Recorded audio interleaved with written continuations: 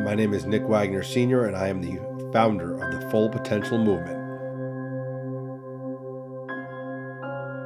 Nick Wagner Sr. here for another episode of the Full Potential Live Show. I even have my shirt on tonight with the logo and everything. And we have a fantastic guest tonight. So Kelly Monahan, and Kelly, it is we had this scheduled since I think I saw you at TEDx Hartford. It was November of 2019. Correct. I saw your awesome TEDx talk, and I asked you to be on my live show, and you were generous enough to say yes, and we planned it for March of 2020, not knowing obviously that we'd be in the middle of the this COVID-19 coronavirus global pandemic. But it turns out that the research that you recently launched with your full-time job with Accenture is really timely in with everything that's going on, which we will dive into. So I really appreciate you making time and joining us for the live show tonight. Yeah, no, absolutely. Thank you so much for having me. And I'm glad that we can be agile ourselves in both our topic and what we're going to be talking about today. So, and as I mentioned earlier to everyone, so Kelly did actually do a TEDx event here in Hartford, Connecticut last year. And we are going to make sure that we link to Kelly's LinkedIn profile if anyone wants to get in touch with Kelly, so you can see her TEDx, her TEDx talk. And we're also going to link to the research that we're going to talk about tonight as well from the company Accenture that she works for. And I always make sure I let everyone know, Kelly. So we're live streaming this to both YouTube and LinkedIn tonight, and then we'll share the final video on YouTube tomorrow, and then we also turn it into a podcast, which comes out on Apple and Google and Spotify. So if you don't want to watch the video, you're more than welcome to just listen. Maybe when you need a break from work, because no one has a commute right now, right? So maybe during a break from work. So why don't we start with this, Kelly? Why don't you share a little bit about yourself? Who are you, and what do you do for a full-time job? And then we'll dive into a little bit about your career before we check out some of this awesome research you just published. Sure. Well, thanks, Nick, so much. I appreciate the introduction, and so glad that we got to run into each other at Hartford. It's funny for me, real quick, doing the TEDx at Hartford, Connecticut was really full circle. Part of my career was spent at the Hartford, the insurance company. So being able to come back and kind of step into my new shoes and my new career back though in that town where my HR career started was pretty neat. So right now I work full-time at Accenture. I think I have probably one of the best jobs in the world. So I do want to just recognize and let everyone who's listening tonight that in the midst of this crisis, I do feel that I'm speaking from a sense of privilege. In a sense, I have been able to go, work remotely, inconvenienced very minorly, as our job as Accenture is really a technology company and management consulting company. So we've been operating under this future of work principles for quite a few years now, and really hope to spend the next however long we are in the midst of this crisis helping individuals, clients, communities, and Nick, one of the things I loved about you in this show is your tagline, this full potential. One of the things that brought me over to Accenture, which I do as a researcher, is study how do we unlock human potential? How do we elevate people alongside of technology in their roles? And so every day I get the opportunity to research, use empirical data to ultimately help our decision makers in business hopefully make better people decisions, and really bring data to that conversation. And can you, in Kelly, just for my guests that don't know who Accenture is, a little bit about Accenture, you wanted to share a little bit about the company? Yeah, we're one of the largest technology consulting companies in the world. We've got nearly 500,000 employees, and our mission is to really go out and help clients, communities, not-for-profits, government entities to bring the best of their technology and also the best of their people. So every day we're actually trying to unlock people's potential at work, whether that's a technology solution, a people solution. And so, we are really a management consulting technology company. So I appreciate you sharing that. And sharing a little bit about who you are now, what you do today, but I always like to take everyone on the journey of your career and figure out how on earth did you end up in this research role, talking about the future of work and how we do our jobs. So I'm going to guess that when you were a little kid, you didn't want to, be a researcher on the future of work. I'm going to guess that wasn't what you thought you were going to do when you grew up. So I'd love to kind of hear what was it you thought you were going to do when you grew up, when you were a little kid? Yeah. Well, Nick, you can't laugh. What I thought I was going to do was I wanted to be a professional soccer player. So Okay. I played soccer and started off my freshman year in college playing soccer, but quickly realized that was not going to be my career path. I think a lot of kids have that dream and it comes crashing down. So I get it. Yeah, but it was wonderful. It taught me teamwork. It taught me, how to be competitive, but hopefully in a collegial way. It taught me ethics, hard work, and practice. So I quickly realized, sitting in a freshman classroom, that I was not going to be a full-time soccer player. So needed to quickly reshift my priorities.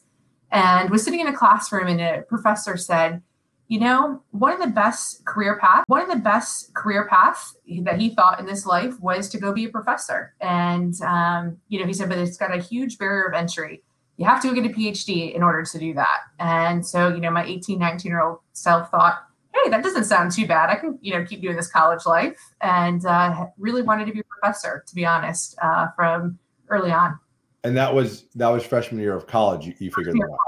Yeah, once I realized the soccer dream wasn't going to happen. Right.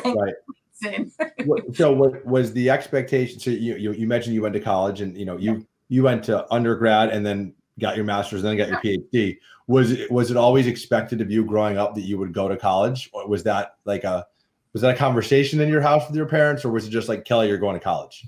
Yeah. I have to say, I think my parents gave, I'm the oldest of four kids, and I think they gave us a lot of autonomy in decision-making and what we wanted to do with our careers and our lives. So I would say college was very much supported. I'm first generation college on my mom's side. So I think there was a lot of sense of pride and encouragement and push there. And my dad was actually coming from Rochester, New York. So I always joke that I'm a Kodak baby. My dad worked at Kodak and was fortunate enough to go to college himself. And so really helped guide me, I think, early on as I decided I was going to shift into business. He was also a business major. Actually, I should say that. I should back up. He was actually an engineer in engineering, but realized, with my skill set, business was probably the better path. And I would say it was highly encouraged and supported, but not mandatory. Yeah, no, I mean, I think I often, talk about that with guests, and your experience with your parents really shapes, what you end up doing after high school is what I found. So yes. I'm glad to hear that they were supportive. Yeah. So before we jump to your dream of being a professor, what was the first job that you actually got paid for when you were in high school? Like the first part-time job that you actually got a paycheck and had taxes taken out? I always ask this question because I'd love to hear the answer. Yeah, this is probably going to be very surprising. So it's funny, when I was going to be turning 16 and wanted a car. And again, I was the oldest of four kids, so I think my parents were a bit motivated to get me a car, but needed income to pay for the gas and insurance. So there was a local Family Dollar going up in town, and they needed help, with people hanging up the shelves, stocking, really getting the store in operations. And so that was my very first paycheck, was actually from Family Dollar. Hey, I worked in retail all through college, and those of us that work retail really appreciate, I think, any job you'll ever have, because retail is one of the hardest jobs you'll ever have. It is so difficult. Yes, absolutely. And and I'm so thankful for, my sister right now is actually still in retail, and so thankful for everyone who's still keeping the economy afloat during these days and still going to the stores and working. I know it's a huge sacrifice and it's a lot of work. So absolutely, I think the retail industry is one of those most understated and overlooked. Yeah. And I always ask that question, because I think you learn so much in that first job, and everyone remembers it, right? It doesn't matter how old you are or how many jobs you've had. You always remember the first job, right? And a lot of people remember their first boss too. But we'll leave that story for another day. So you decided your freshman year you wanted to become a professor. So is that why you went on the journey of going for your undergrad, then going for your master's, and then going to the PhD, or is there kind of like some other stops along the way? Yeah, to be honest with you, once I had it set that, I'm going to be a professor, it sounded like a great lifestyle. I quickly realized about myself too. I really had a nagging question of why things worked. So I realized some of my friends were starting to go into more of disciplines and really wanting to go deeper into a what or function. And I was just much more curious about, what makes people tick? Why management so hard to get right in the workforce? Why is there such a disconnect between what I'm learning in the classroom, and then I go, and I had my first, what I would call my real job, back in my, right after college, and it just was so unfulfilling. And I just was like, there's a disconnect. What is going on? So I think even though that freshman class, I was fueled to want to be a professor, my real world experience is what ultimately led to the passion, the why for me, and helping fill this disconnect and this gap I think so many of us feel about our day jobs. And yet there's this wealth of academic knowledge and literature. And, my pipe dream, whether or not it's going to be fulfilled in my lifetime, is to help close the gap between what so many great academics have studied and know what makes work great, but how little in actual is in practice. No, I think that's well said. So I think to spoil the end of the movie, you did not become a professor. Not yet. Not yet, right? Right. Not yet. But you absolutely get an opportunity to do research in your current role, right? So I think when a lot of people think of professors, they think of, hey, you're teaching students in a classroom. But the other big part of being a professor is obviously the research piece, which you're getting to do every day. So your first, what would you consider your first real job then after college? Which one was that? I was looking at your LinkedIn. I was going to ask you that. My assumption, I don't know. You tell me which one it was. So right after college, I'm graduating college right during the midst of the mortgage crisis, financial crisis, really hard to get a job. I was at the time actually very happy in my role. I was still in retail. I was actually at Best Buy in Geek Squad, and but wanted to put my degree to use and got a job. It was a really small boutique advertising company. It was called J Advertising, but it was part of the larger Interpublic group. So we were based in Rochester, New York, and had some pretty big clients. So at the time, it was Pontiac, GMC, Buick, and Tiger Woods was actually our spokesperson. So the world has come a long way since that first job. And that was in the marketing space. So which is what you went to undergrad for. Yes. And it's funny though, my career, the one thing that stayed pretty stable, even though, if you go on my LinkedIn, I started off in marketing. I was actually in media planning. So I was every day working in Excel. I was actually running a lot of statistics on consumer behavior, and realized quickly that again, as I'm sitting in my office, running all this analytics on consumer behavior and trying to figure out at the time to inform our media buyers what's the right advertisement to watch, what billboard do we want to purchase, what's going to get the biggest motivation from our customers. I'm sitting around at my desk thinking, we got to be doing the same thing on our people here. How do we understand people at work and motivations, and taking that same data analytics approach that marketers have been doing for decades? So I think one interesting thing that we have in common is neither one of us started our careers in HR, right? You started in marketing. I actually started in IT, and then we both ended up moving to HR. So, and I get this question a lot. How on earth did you make the shift from a marketing role to an HR role? Like, what was the secret? How did you pull that off?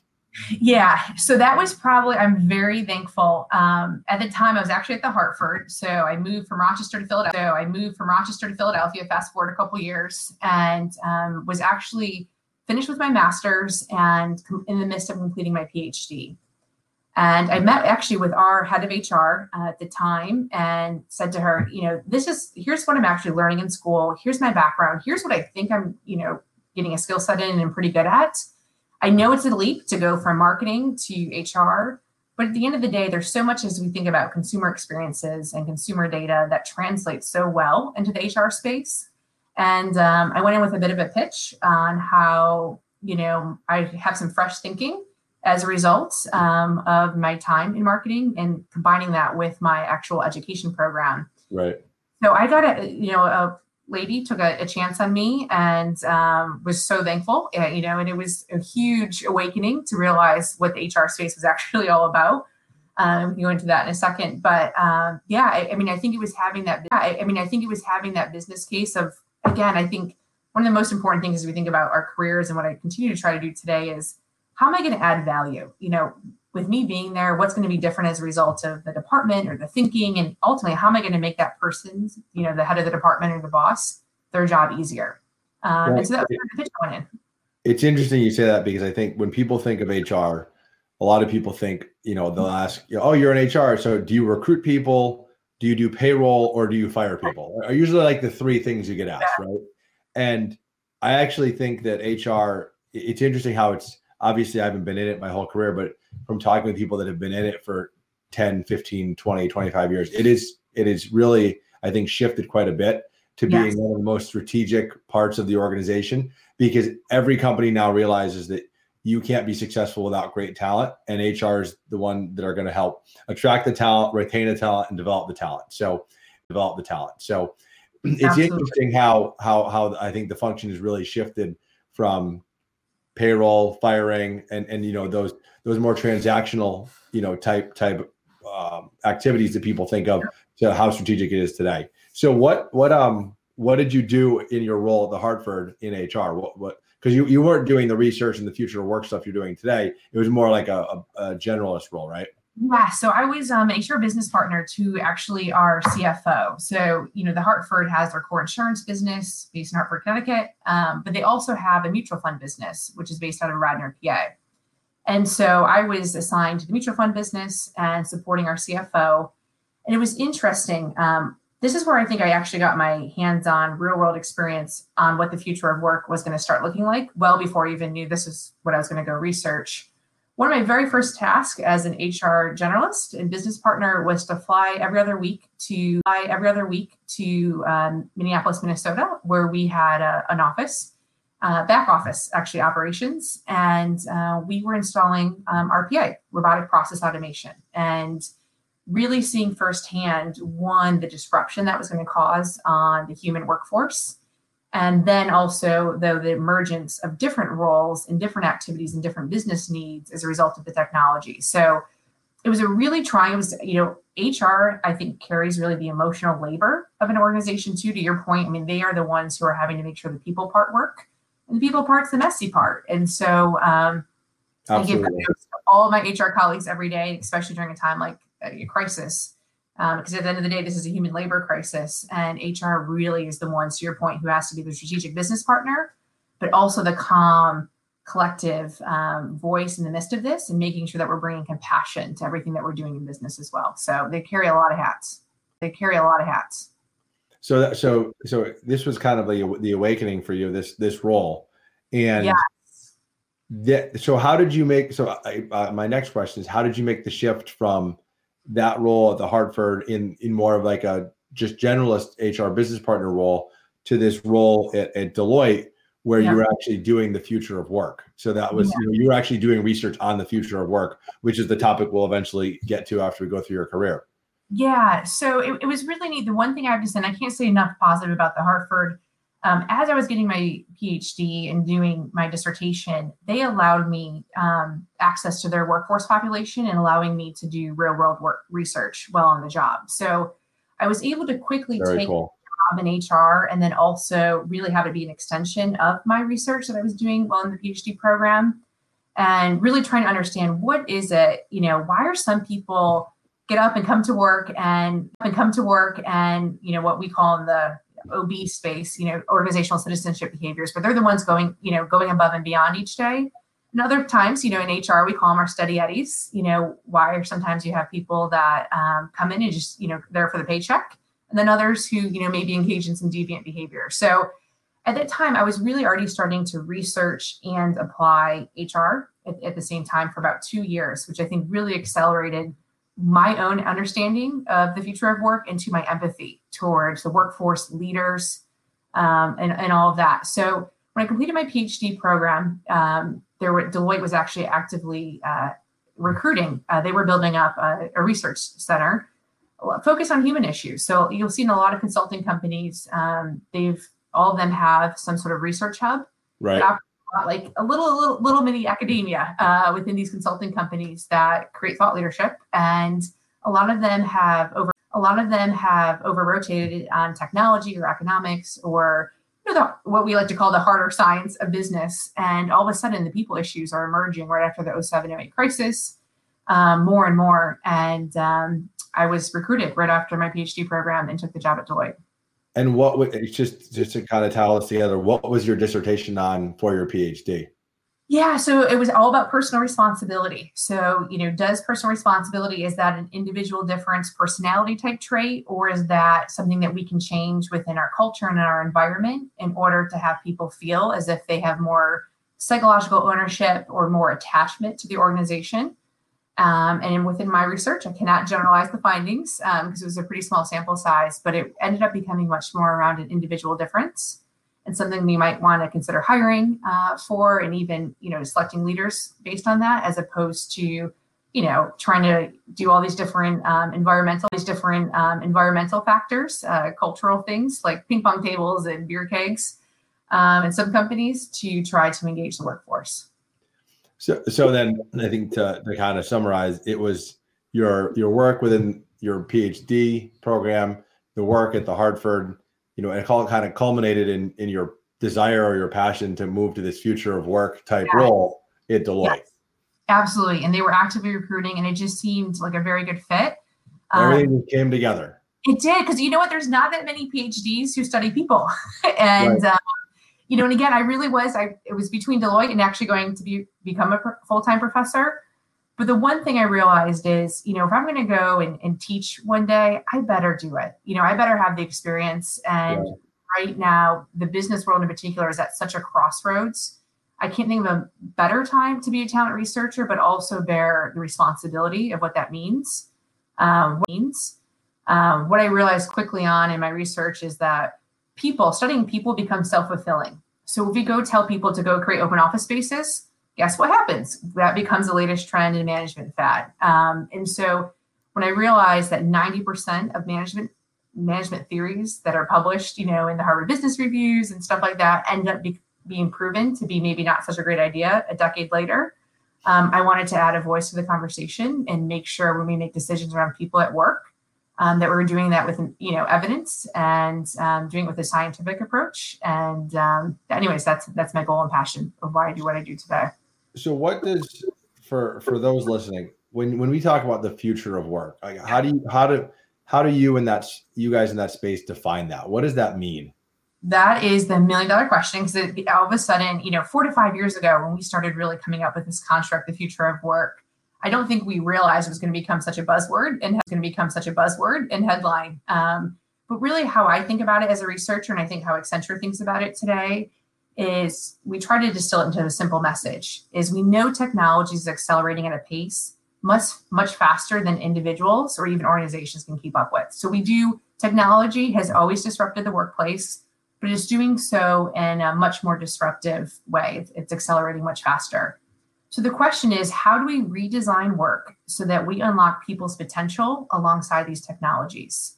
So the future of work is all about redesigning jobs, really looking at that human element at work, knowing that technology, artificial intelligence, machine learning, robotic process automation is coming, and it's not going to slow down. It's going to cause much disruption to all types of workers. And I think the one thing I would just say as we think about the future of work, it already hit the manufacturing industry, back in the 80s. Right. Yeah, absolutely. Yeah, because it was blue collar work, I don't think it got the attention that it deserved.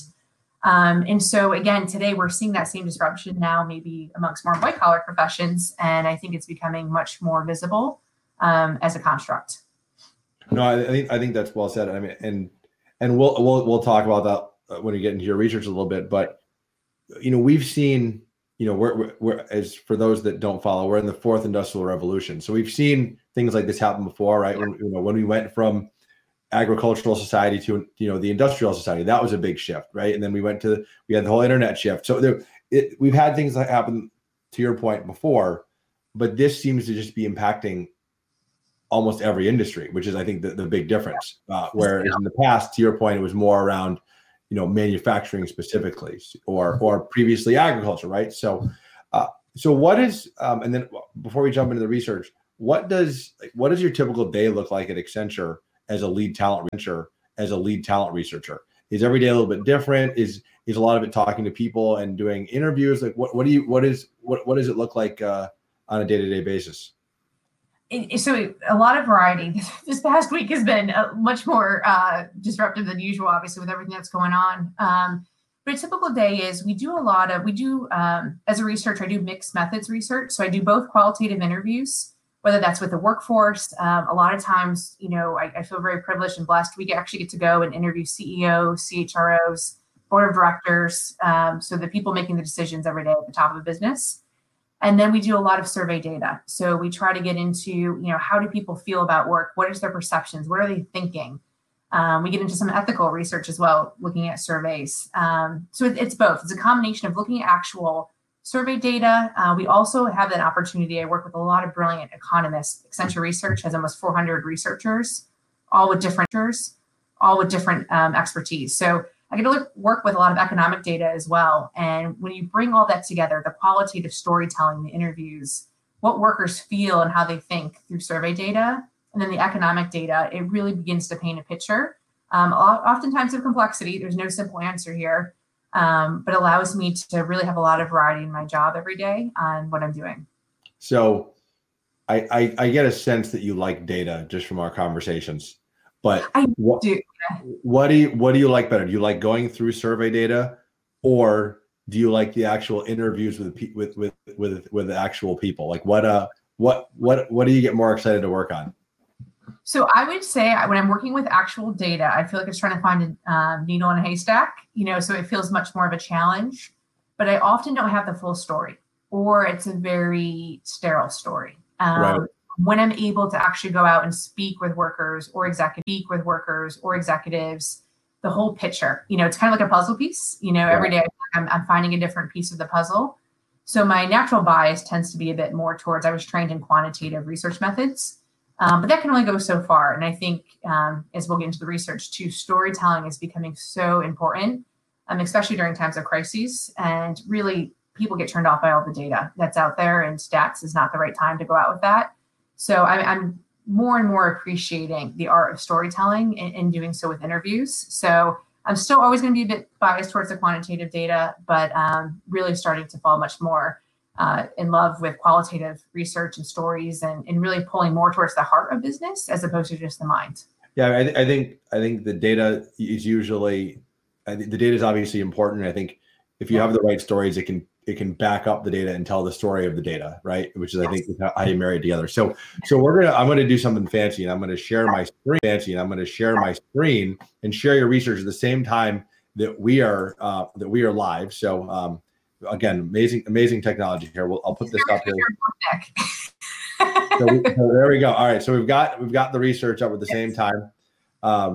So why don't you walk us through, Kelly? So, and again, we'll put this link for everyone in the show notes so people can go check this out later. But this is the research. Literally, you guys just published it Friday night, correct? It's been out, less than 48 hours.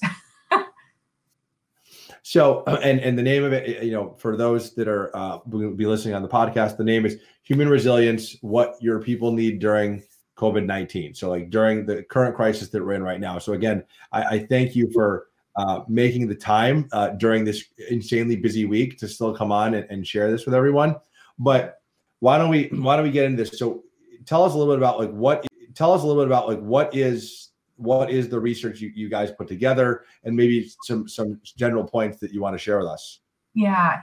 So the one thing I would say, again, as a researcher, I think this research applies to anyone and everyone. So a couple months ago, again, I came to Accenture wanting to understand, based on what Accenture is going after right now, how do we unlock human potential? What is it that makes workers tick? What is it that makes organizations work? What is it that makes work meaningful? And, and those, I know you were there at the TED Talk, how do we bring a sense of dignity back into what we do? And so we already had this research planned. We went out to about 16,000 global workers.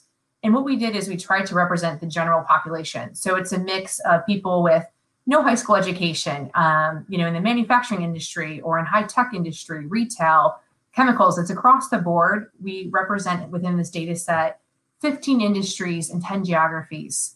And really what we were trying to get at what are those universal human needs, regardless if we're in crisis or not? What is it that we need from work? But then as we started researching, obviously most recently within the last 2 weeks, what we realized is our findings are just amplified during times of crisis. And so what we wanted to do is really just simplify as much as we can this very complex data set we went and collected. And taking Maslow's hierarchy of needs, which many people are familiar with, we found those same three basic needs. Maslow has 5 or 6, but we simplified them down into 3 right here, which is, during times of crisis, or really during any time, you have physical needs. You have to feel safe. You have to feel secure in your job. So this is going to include, the financial, being employable, and those within different who are not necessarily have the luxury of sitting in an office every day actually are in harm's way, making sure that you're physically safe. As part of this too, in our research, we wanted to make sure stress is becoming so amped up these days. And so what is it that minimizes that state of stress from a physical sense? As you move up the pyramid, we know then we have mental needs, emotional needs. We need to be well psychologically. And this is where that human resilience comes in. I think a lot of times, one of the things that we were talking about as a research team is what we're trying to essentially capture is the human spirit at work. So how well are you emotionally, mentally? And that's what we measured here. And then lastly, the third thing, and this is something probably where I spend most of my time as a researcher, and Brene Brown obviously famously said it best, is we're wired for connection. So as people, we have relational needs.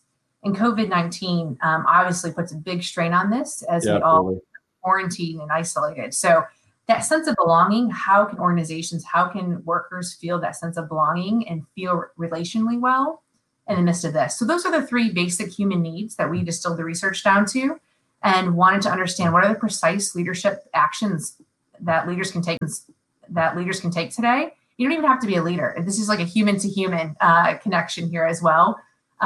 Just as we go to work each day, how do we better meet each other's physical, mental, and relational needs as they're obviously amplified during this time of crisis? Well, it's interesting. I think you bring up a good point, and it's interesting.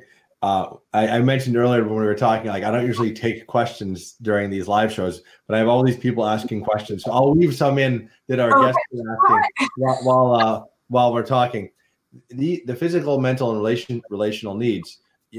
This could be something that you need from your business. This could be something that you need from your parents if you're a kid. This could be something you need from your government, right? Your local government, or your state government, or your federal government. So I think it really is.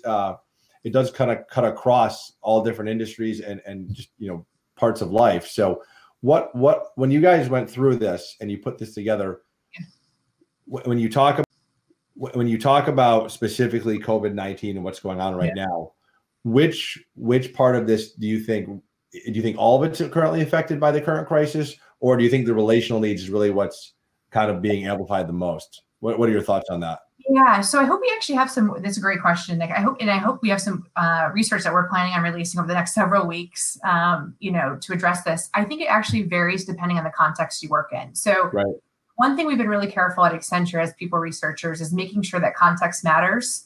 So my current needs right now might be much more relational because, again, I have the luxury of working from home. I work for a technology company, but you're still employed. You're still getting paid. Exactly. Yeah, my physical needs are being met. I'm sure right now my mental needs, that resilience is still going to be trying as the weeks go on and we continue to be quarantined and isolated. But for the most part, I'm going to be at the upper end of the pyramid as I think about myself. When I think about my colleagues and my friends who are having to go out into the medical communities, hospitals right now, who are going out into grocery stores to make sure the food supply and the supply chain is maintained. When I think about the workers who are still delivering packages, I think for that, the physical needs are so important that we make sure we get right as a community and as customers, as well as businesses. So I think it really depends where you are. And I think the one thing we wanted to lead with this research was empathy, that one side of the triangle isn't higher or better than another. But for those who are in physical harm or don't have that physical safety right now, we have to make sure as citizens and as human beings, we're helping each other. Maintain that sense of physical need as much as possible. No, I think that's well said. And you and I we were talking earlier, we're kind of in the same situation where we're blessed enough where we're able to continue to work remotely, continue to get paid. And I think that's why, for those of us that do have that luxury, we give back, like what we're doing right now, right? So having you on to talk about this, right, and then sharing this with all these different organizations that might benefit from the things we're about to talk through, right? So, yes, absolutely. or something as simple as I was talking about this with a friend earlier, going out and getting takeout from a local restaurant, or your favorite local restaurant, to make sure that you try to help, keep the economy going. So, Yes. So I think that's a really good point. So why don't we jump into some of those? Because obviously we're not going to have time to go through all of your research. Sure, because there is a lot of it, but we'll link to it for everyone. One of the cool things that your team put together was 10 things the C-suite can do right now. We were talking that this really, you don't have to be a C-suite executive of a Fortune 500 company to benefit from this. Like you said earlier, you could be running a nonprofit, you could be running a startup, a small-sized business, a mid-sized business. This really, I think, this will resonate with a lot of different people. Yeah. So you want to hit on a couple of these things that you guys, identified that people leading can work on right now to kind of help with this situation? Yeah, I think so. And again, I can give you maybe even a little bit more than what's on the paper there as researching this. There's two things that leaders and as individuals, we have to get right if we're going to meet every single one of those needs: physical, mental, as well as relational. Within the research, I tested over 20 different actual leadership behaviors we can do wanted to determine what's the one that's going to move the needle here the most. Two things emerged. The number one thing, and it's funny, I'm seeing some of this emerge, but not as much. I think, especially looking at social media feeds, is we have to treat each other with compassion and care right now. One of the things I read, in a research article that I think is so profound, and I'd love the audience to think about this, and as a researcher, I'm thinking about is, it's really obvious. So when you think about the law profession, there's the saying that goes, law is to justice as medicine is to health, as business is to what? And so often your profits, or money. And I think during times like this, we've got to reframe that narrative. And, again, any organization doesn't necessarily have to be business, but really reconnecting. At the end of the day, business is in business to express care and compassion for people through whatever service or product they're offering. So we've got to get back to that original why. And so that's one of the things that we call businesses and leaders today. But that, again, that transcends just leaders. That's all of us as humanity. And the second thing is, what people are looking for during this time is a sense of confidence in someone's capabilities to navigate this complexity. So do I trust, this all comes down to trust. Do I trust that you're going to lead me in a direction that's going to make me stronger or better or emerge from this crisis? Okay. And so if there's two things we can do today, it's all about compassion and concern for people. And secondarily, building up that confidence and capabilities to navigate this complexity. So those are the two things. That list of 10 that we came up with really then helps provide some action items. So a couple of the things that I love, hierarchy be damned. Right now, this is not the time to be leading with authority or hierarchy. It's a time to be doing a lot more listening. One of the best practices we found of organizations, regardless of size, small business, not government, large businesses, is being able to actually give decision-making rights to those closest to the chaos. So that's often your frontline staff. Those are often, your frontline workers. Making sure that those people have full decision autonomy is so important. This is not the time to be evoking hierarchy or power or ego during this time. Some of the other things we talk about is, again, this is hard for me as a researcher because I want to go back to the data, but this is not the time to be putting up PowerPoints and frequency numbers in data. This is really a time to be telling stories and really evoking the heart of what we're doing and who we are, and how we're operating. So trying to minimize, the PowerPoint, the meetings, and really getting into the heart of that. And then the last thing I'll emphasize here that I thought was a really important practice that our leaders came up with was stop the non-essentials. There's so much in business. We've had the luxury of operating out of a decade of abundance that we've picked up a lot of activities that may be not necessary. And so really taking a hard look and understanding what's essential, what's not essential, and really being able to free up your people right now. They're balancing an enormous amount of work, home life. People have kids who, are out of classrooms and out of school. How do we free up some of that capacity that they had that they were giving to tasks that just are not essential during this time, and making a pretty hard line on what that looks like? So, those are some examples from the research. Obviously, there's a lot more there, but just a few that I'd highlight in this conversation today. And again, I think those will resonate with no matter what size business you're in, or if you're in like you mentioned, a local, a state, or a federal government agency. I think a lot of this is really going to resonate with everything that's going on right now. Yes. So a couple. So again, thank you, and we'll, for those of you that are watching or listening, check out our show description afterwards, and we'll make sure we link to this specific this specific research page, so you can check out a lot more about what Kelly's specifically talking about, because there is a lot more than we have to share on our show tonight. But I think that was a great preview. So when you talk about the future of work, right? Because obviously you mentioned, and it's funny, I was thinking you almost need a dictionary when you rattled off for people, well, RPA and machine learning and AI and, all these different, the technologies and trends that we're seeing around the future of work. How do you think this specific crisis of COVID-19 is going to either accelerate some of these trends or change the way we work? Because I'll use a perfect example. So, and I think a lot of people know I work for Cigna, the global health services company, and we've embraced remote work for I can't tell you how long. Like we have a lot of people that work at home full-time or part-time. But you and I probably both have friends that work for a company that are like, nope, you can't work at home. We don't offer that.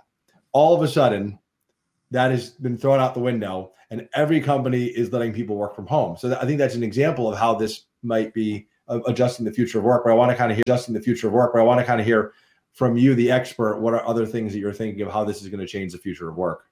Yeah, so I think two trends I would point out right now as I think about the future of work that I think are going to be dramatically accelerated because of this current crisis.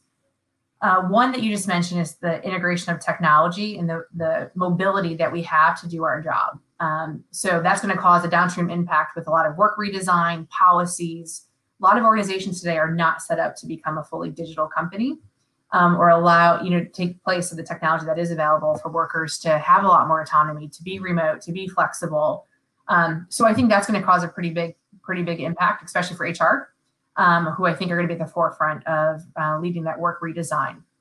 The second thing that I think was already beginning to emerge that I think is going to be amplified during this time is businesses, over 180 CEOs recently signed what was a business roundtable saying that the purpose of business must be much more about stakeholders than is shareholders. I think during this crisis, that is going to continue to come to the forefront. How can organizational leaders, when we look at the various trust index that are out there, businesses are actually emerging at the very top of that list of where citizens are looking to for support and guidance. And so I think businesses are at this crossroad and have a really big opportunity to step into the stakeholder approach of meeting local communities, of better servicing their customers, their supply chain, their employees. And this is a time that I think we're going to see that accelerated based on the crisis. So I'm really hopeful. I actually have a lot of hope today that we're going to see the business community step up in profound ways. And as a result of that, I think customers and the workforce is going to continue to demand more of businesses and look to see them take on a much more elevated role in society. So I think the combination of the workforce being untethered from that, 9 to 5 butts and seats is really going to be a very old-fashioned notion very shortly. And the role that businesses play in broader society, I think, is going to continue to come to the forefront. Yeah. And I think the second thing you mentioned, where businesses are doing more than just, focusing on shareholders and profits. I think just in the past week, you saw how many private entities stepped up to say, hey, federal government, we will help with this, or we will help with this, or we will help with this, because they know, to your point, it's good for the country, it's good for their business, it's just good for humanity. So I think we've seen a lot of examples of that. I think we'll continue to see them. So I agree with you completely. Yeah. So why don't we do we'll do a rapid fire session to close this out. So I'll ask you a couple questions, and we'll just have you give short, quick answers and see what you think. So, favorite class in college, and you went to three different. You got 3 different degrees, so I don't know how you're gonna sort through all of them. But what was your favorite class? My favorite, my favorite class in college was my undergrad ethics and business. Okay. Well, all the way back. You're going back to undergrad. Okay. It was the time, right after Enron and, all these decisions is when I realized, like, oh my God, this is very complex. There is no right or wrong. All right. Biggest accomplishment of your career so far? Nick, I have to say, I think so far as the TEDx talk, that was a pretty big personal and professional accomplishment. And Accenture was so supportive and really been thrilled with some of the outcomes of that. So it was the TEDx for me right now. Which you did, it was very well done. So kudos to you on that. Thank you. I dream one day to be on a TEDx stage. So we'll see how that Nick, goes. you'd be great. We'll see. How about biggest failure of your career so far? Because I always ask that question. People are like, why are you going to bring that up? Because I think you learned so much from those failures. That's why I always ask that. Yeah, it's funny. I actually probably have more than enough in that Rolodex. But biggest failure actually was when I was in my HR job. I was the lead HR person on having to shut down an office. And so there's about 300 people that we had to either reassign or unfortunately lay off that day. And I had miscalculated the severance package. I was under so much emotional stress and really just, it was a really difficult situation, probably the worst day of my career. And making a financial error that impacted so many people. Obviously, we were able to course correct and everyone was paid right and all of that. But I think for me, I learned, the emotional labor, the empathy of HR professionals who are under a tremendous amount of stress and having to be responsible for the table stakes of work is really difficult. Yeah, I mean, and I think what a lot of people don't realize is, or maybe they do, but it's, we take the job, us in HR take it very seriously because we affect so many people's lives so immensely that it really is a challenge at times for us. So yes, absolutely. So again, thank you so much for making time. This is a fantastic conversation. I always close with the same question I ask every guest. What is your one piece of advice for my listeners that has helped you reach your full potential so far in your career that you would want to share with everyone? Yeah, I would say as much as possible. And again, I'm going to come from a bit of a bias being in business, but a lot of times, business is wired for competition and self-interest. And my biggest advice, if we're going to unlock full potential, is to ensure that every day I'm making those around me better. And so I think that's the right mindset as we think through the future of work. One of the other things I say is, social capital, our ability to work together is going to become so much more important. So as much as we can, check the ego at the door and really get up each day, figuring out how can we make others around us better. And I think that actually leads to such better business results and your own individual success as a result of that. But it's the collaborative over the individual is my advice. And in times of crisis, it's even more important. That is my biggest advice. Don't hoard. Yeah, This is the time to heal. This is a time to help. Assume positive intent and lend that hand to help. So thank you, Kelly. I appreciate you making the time. Great conversation. And we'll make sure we share your LinkedIn profile with everyone and the research to the Accenture link. And hopefully this helps some people that are working right now with their small business, nonprofit, whatever, and give some tips for them to get through this. So thank you. Hey, thanks so much, Nick. I really appreciate it. Thanks for. To learn more about our movement, visit our website, fullpotentialmovement.com, or visit us on multiple social media platforms, including Instagram, Facebook, and YouTube.